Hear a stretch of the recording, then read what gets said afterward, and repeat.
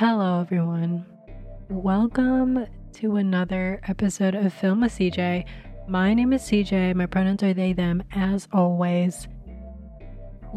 Before we even get into the movie of the week, let me just say how happy I am to be in the city of motherfucking Chicago right now, because the past 24 to 48 hours have been top 2 worst nights of my life, and not 2. So let me just use the first few minutes as an impromptu therapy session, since the way my disposable income is set up at the moment, I cannot afford a therapist. So here we go. So I am in LA. The morning I'm supposed to leave LA, I'm getting ready. I'm packing up all my stuff. I'm putting things away neatly, because when I pack, I'm very organized when I pack. So everything kind of needs to be folded, put in a certain way. Things need to be packed in the bags in specific orders for ease of travel and maximum fullness to maximize on the space that I'm afforded on those tiny ass airplanes. So anyway, I'm packing. My flight leaves a little bit before noon. At 8 a.m., I get a text from American Airlines that my flight that is taking off at noon is canceled. And there's no other alternatives because they've canceled 1,500 other flights that same weekend. So the flight, they're like, oh, but we rebooked you on another flight. They rebooked me a day later at midnight on a Monday, a non-direct flight that goes to Atlanta and then Atlanta to Chicago. So total travel time is like over 10 hours. And if you count the time difference between LA and Chicago, it's more like 12 hours that I lose to travel.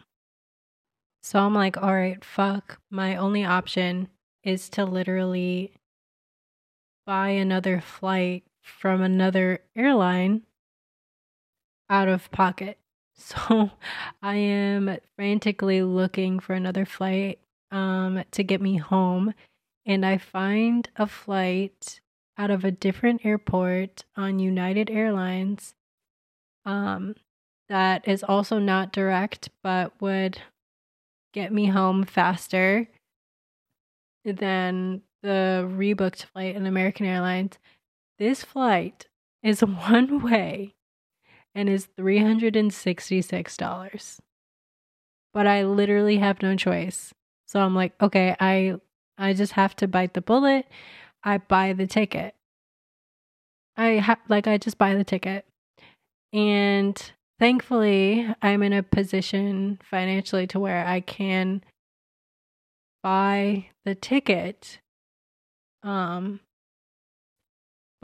suffice to say, did not feel good having to spend $400 to go one place. So I get on the plane at this other airport. I get on the plane, everything's fine. I land in my connection flight spot, which is Denver. And as soon as I land in Denver, I get a text from United Airlines and they're like, your flight's been delayed 2 hours. We're sorry. And so I'm like, fuck, are you fucking kidding me? So I get off the airport. I'm going to my connecting flight gate. I'm sitting there and my flight gets delayed 4 more times. 4 more times. 4 more times.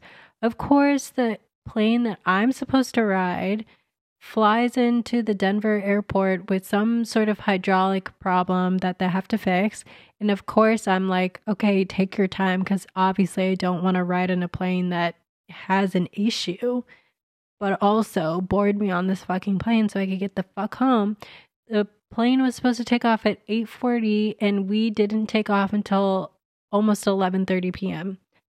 So I don't land in Chicago until after 2:30 a.m. I land in Chicago. I'm like, okay, how the fuck am I gonna get home? And I check Uber and Lyft prices. It is at least $80 to take me from the airport 20 minutes to my house. And so I'm like, I'm not fucking paying that after I just paid damn near $400 just to get here. So both my parents are in Phoenix. I could call my brother, but basically by the time he would get here would be the same time as I take the train, and I wouldn't want to wake him up at 2:30 in the morning and have me just like sitting around until he gets here. Hindsight is 2020 though, because thinking back on all that I endured by not calling my brother and asking him to pick me up and take me home, I probably should have done it. But anyways, I'm like, whatever, the train is $3. Like, I'll just see if I can make it on the train. I go down to the train station in O'Hare Airport. Of course, it's under fucking construction and it's closed. Of course. So then I have to take a shuttle to the next train stop so I can get on the train to go the fuck home. I take the shuttle to the train station.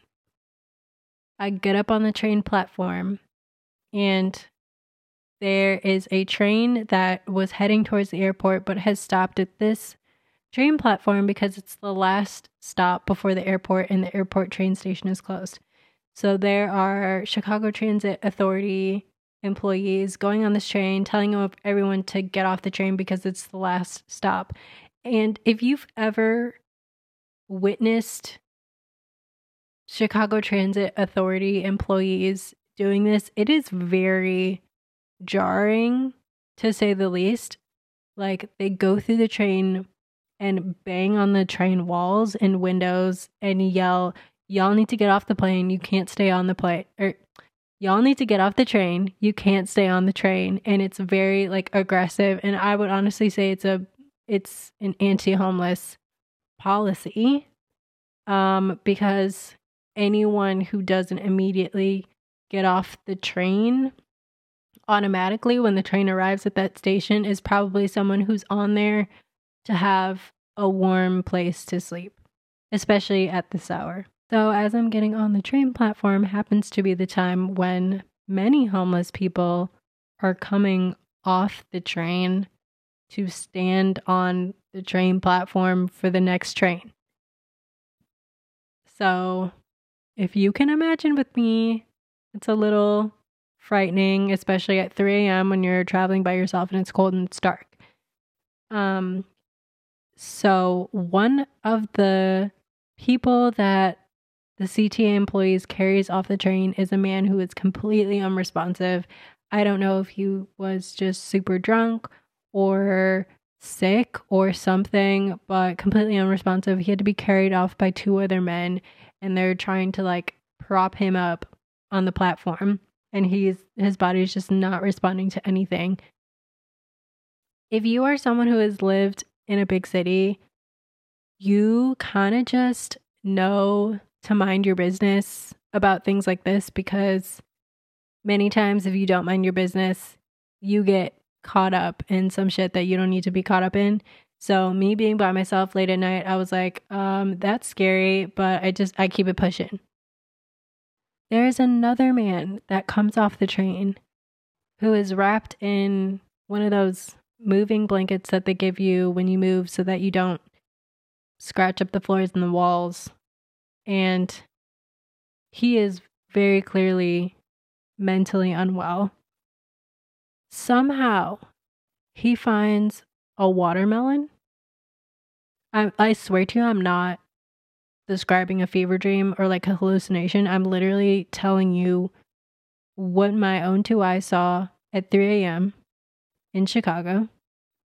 He finds a watermelon somewhere.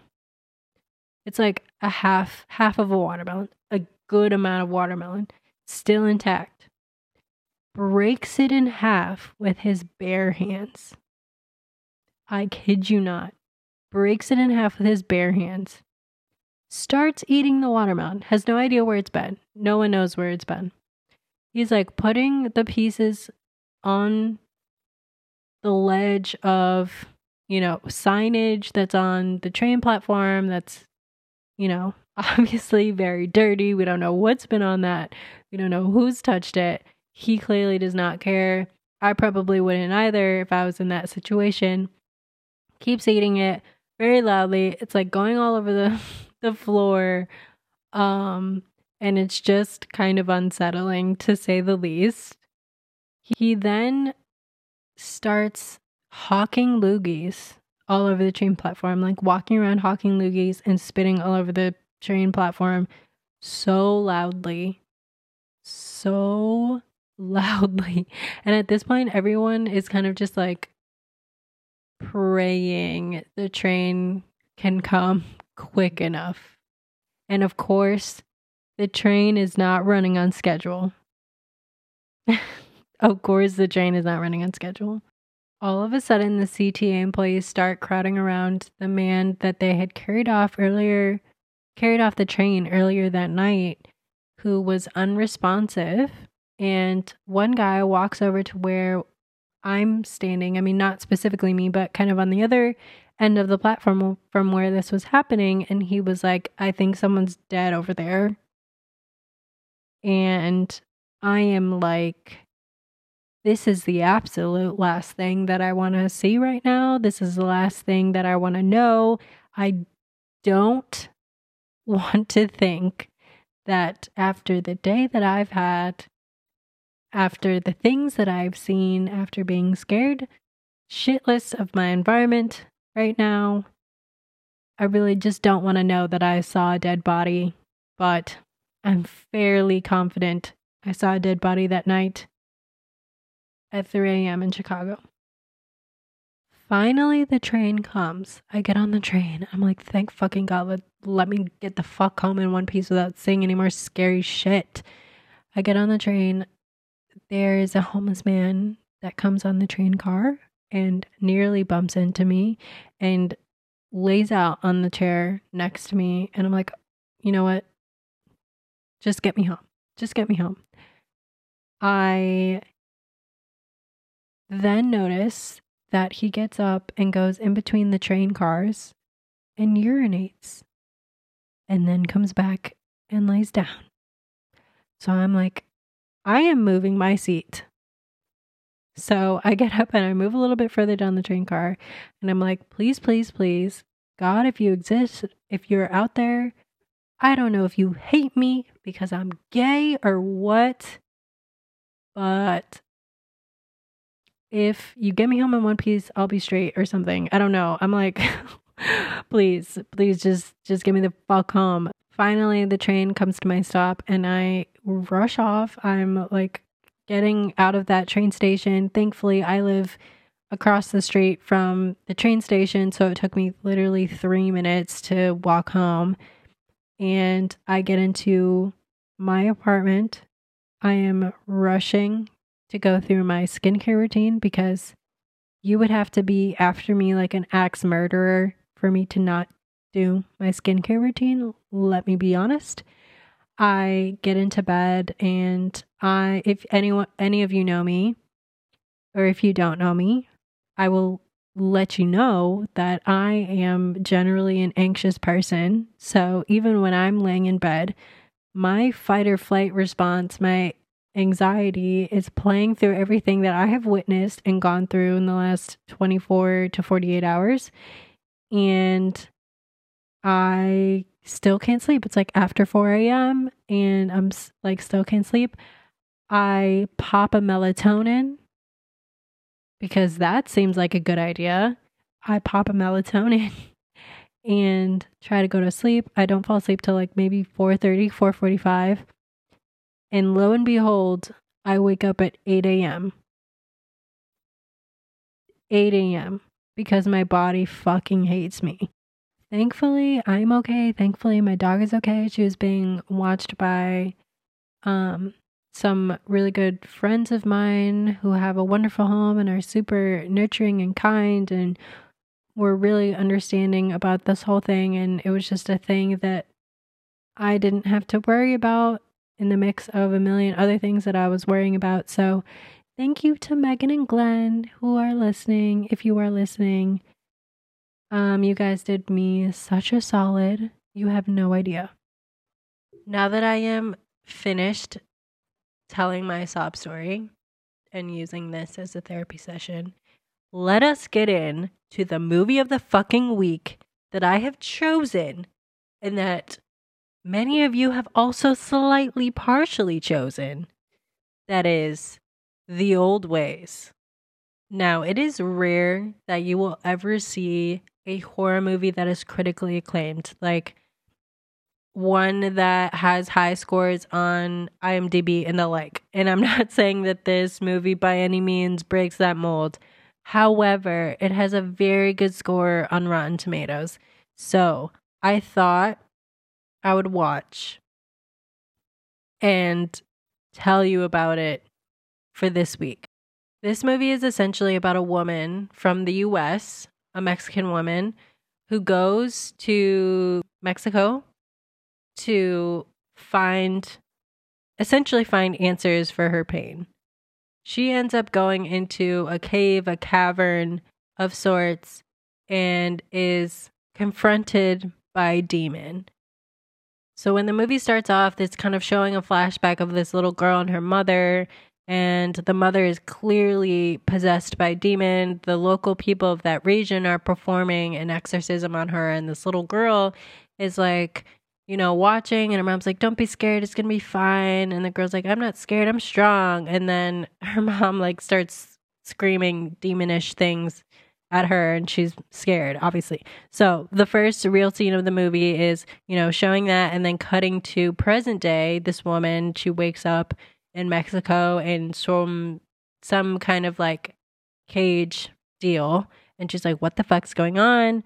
And a native man, is in there with her, like trying to assess her. And you can tell like something's off. Like she's trying to explain, like, I'm not supposed to be here. Like, I'm from America.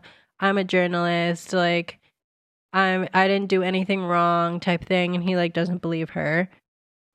The main woman, her name is Christina. She's trying to talk to the man like, hey, like, do you know my cousin Miranda? Like, she lives here. Go talk to Miranda.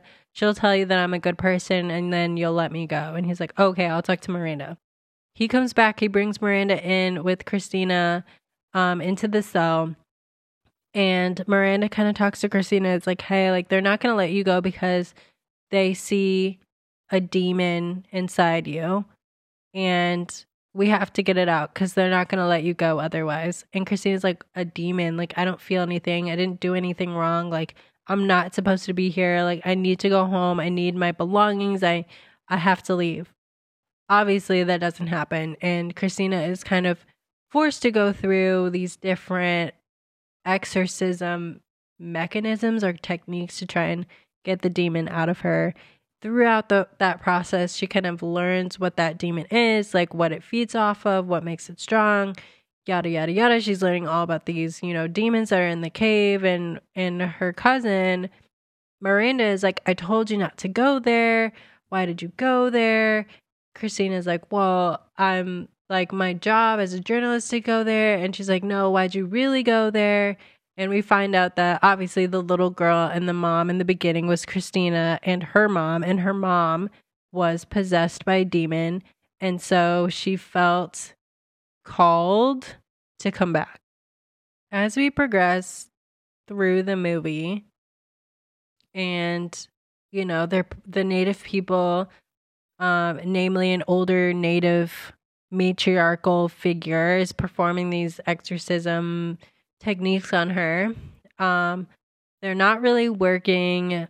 There's just like some creepy shit that happens, like weird imagery, blood, things like that happen from these techniques. And Christina starts reading these books that are given to her to try and learn about this demon that is inside her. And she, for the sake of the movie, obviously finds this random page in the book about a technique that's, of course, super dangerous, not performed as often, is very painful, she could die, etc. That is, standard in all horror movies. Like, there's always something like this that happens in horror movies. So she's like, okay, well, can we do it? And the native people are like, well, yeah, we can do it, but it's very painful. So, of course, they do it. So, they perform this really intense exorcism, and the danger with this exorcism is that it brings the demon into the realm of the living, essentially making it real. And, all this wild shit happens, the bones cracking and whatnot. And the woman, the native matriarch woman, pretty much sacrifices herself to kill the demon, of course. That seemed to have worked. Like the matriarchal woman sacrificing herself to kill the demon seemed to have worked. The main woman, Christina, is healing. She's like doing fine. She's like, actually, I want to stay here. For some reason, she's like, I don't want to go home. And I'm like, bitch, what the fuck? And then her cousin, of course. This movie is full of course, like scenes where you're just like, of fucking course. Her cousin is now showing signs of her being possessed by the same demon. They both realize, like, oh, it actually didn't work when, the matriarchal woman sacrificed herself. It actually just set it free and possessed the cousin. So, and then that's where the movie ends. So basically, like, the story is just going to repeat itself. So, I don't know. I think, I liked the movie for different reasons than I think a lot of people might say. I think I liked it just because the cast was authentic. Everyone who was Native Mexican and Mexican American were actually Native and Mexican American, and it was kind of a mixture of Spanish and English, and I really liked that. The writing was better than most horror movies. Like, if you've watched enough horror movies, almost guaranteed the writing is going to make you want to, like, throw up. It's so bad. But this one, like, I felt like there were only a few moments where I was like, oh, come on, like, that's so unnatural. We would not be saying things like that if we were in a situation like this. But as far as, like, originality and whatnot, I don't really feel like it was super original. Like, yeah, it wasn't a haunted house, or yeah, it wasn't like, a haunted church or things like that. But I kind of, like, don't really like portraying, like, Native spirituality as, like, something to be scared of just because we don't understand it in Western cultures, if that makes sense. Like, I think there's just so much, like, I'm just kind of wary about movies like this where, like, we don't actually show, we have a very limited view of Native cultures anyway, and the one way that we do show it is, like, scary and, demons at that. And it's less about, like, understanding the Native culture and traditions and more about just being afraid of what you don't understand. And there's no real effort to try and understand it, if that makes sense. Do I think it deserved a 5.4 out of 10 on IMDb? No. But do I also think it deserved a 97% on Rotten Tomatoes? Also, no. I would give it, like, a 6 or a 7 out of 10. Like, a decent watch. If you like horror movies, it's a decent watch. But it's nothing that, like, you probably haven't seen before if you've watched horror movies. I think, like, we're in that era where, like, Jordan Peele is in a lane of his own, and those are, to me, those are the really, really fucking interesting horror movies. And, like, I do find myself now kind of comparing other horror movies I watch to the quality of his. Then again, I don't think people take, years upon years upon years to write like he is writing, to put together a project like he's putting together. And honestly, if it comes down to raw talent, like, I will just say Jordan Peele is more talented than many, if not all, horror movie makers. And that is not to say that other horror movies that are made by other people are not worth watching, but absolutely not the same feel that you get from a horror movie made by Jordan Peele. And I think his movies stand alone and speak for themselves. All right, so let's dive into the Google reviews. I think Google is kind of more aligned to like how I would rate the movie. Google reviews gave it 77% or 3.4 out of 5. So this person said it's horror and it's not supposed to be anything groundbreaking. They drop you right into the action without wasting 30 minutes to explain an entire backstory, and I liked that. The cultural references are just enough without being too overwhelming, and they make great use of a pretty underwhelming set, small budget I expect, which is in my opinion impressive. More comparable to a movie like From Dusk to Dawn instead of The Conjuring, but not bad for a Netflix flick. I would agree. I feel like they more focused on the characters and the writing and kind of the, not character development, but kind of the story overall instead of the set and the special effects and things like that. So for us to like, for them to focus that much on that we don't even think about the set, because I honestly didn't even think about the set, is pretty impressive for a horror movie.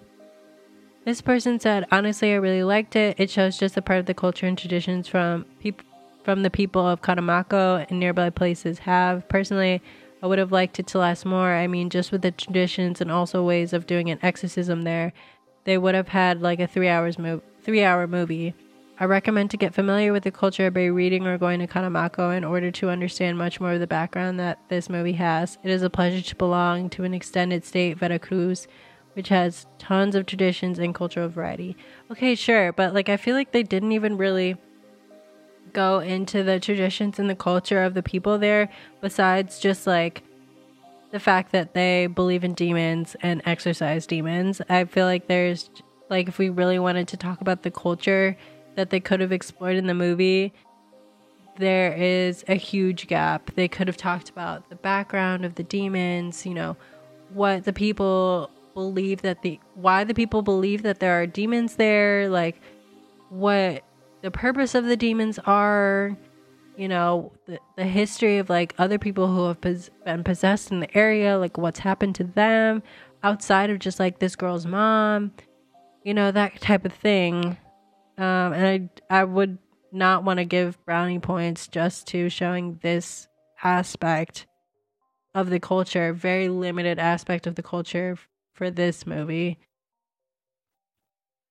This movie is on Netflix, so go watch it if you feel that's your vibe. I watched it on my way back from LA on one of my flights, and I'm pretty sure both the people next to me were like, what the fuck is this person watching at, 6 in the afternoon? But yeah, I think it was better than most horror movies that I've seen.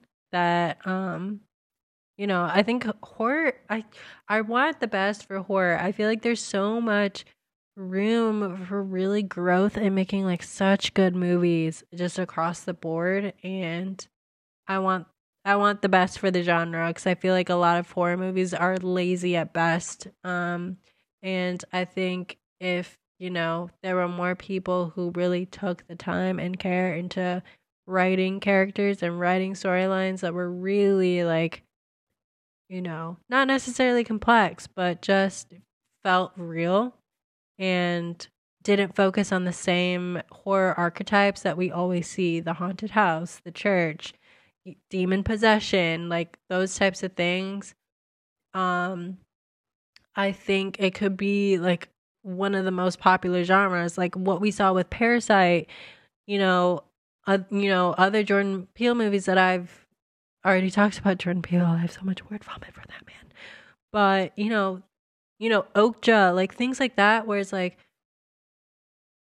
we are watching horror, but it's also like a critique on society and just social norms and like capitalism and classism, that really get us thinking about things that are larger than horror, but also show us the horror in what we're living in today. Like that's the scary shit. That is the scary shit for me. And that's the shit that I like leave the movie theater and I'm thinking about for a long time. Even some of Ari Aster's work, like while I feel it's very jarring, in some of his movies, like I will never watch again, like ever. I feel like they break the norm of what quote unquote normal horror movies are, and I'm thinking about them for a long time. And that's really like what I want out of a movie, like not just horror movies, but um just out of a movie in general is like something, most of the time something that, leaves with me from the theater that I keep thinking about, like, that potentially changes my mind about things, but at least keeps me thinking about it. Sometimes I do just kind of want like a trashy movie, or not even trashy, but just like something that's like very lighthearted that like gets my mind off things. And like there's definitely value to those movies too, but um that's not how I feel about horror movies. I'll be honest. I do want something that's like a little bit more thought provoking or new when I watch a horror movie.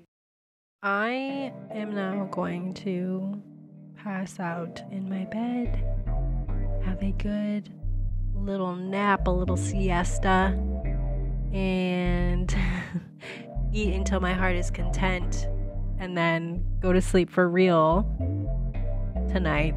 So thank you for everyone who is listening to another episode of Film with CJ, who is listening to the absolute horror that was timely considering I'm reviewing a horror movie, but the absolute horror that was my last 48 hours. I appreciate you all. Next week I'm going to review a documentary that I watched. That honestly, I'm not a huge fan of documentaries in general because I feel like they're really depressing, and I just feel like I need to be in a certain mood to watch a documentary. But I feel like this one was unique in its own regard, and I honestly would highly recommend it. So I'm going to talk about that movie next week, and I will see all my film heads next Thursday.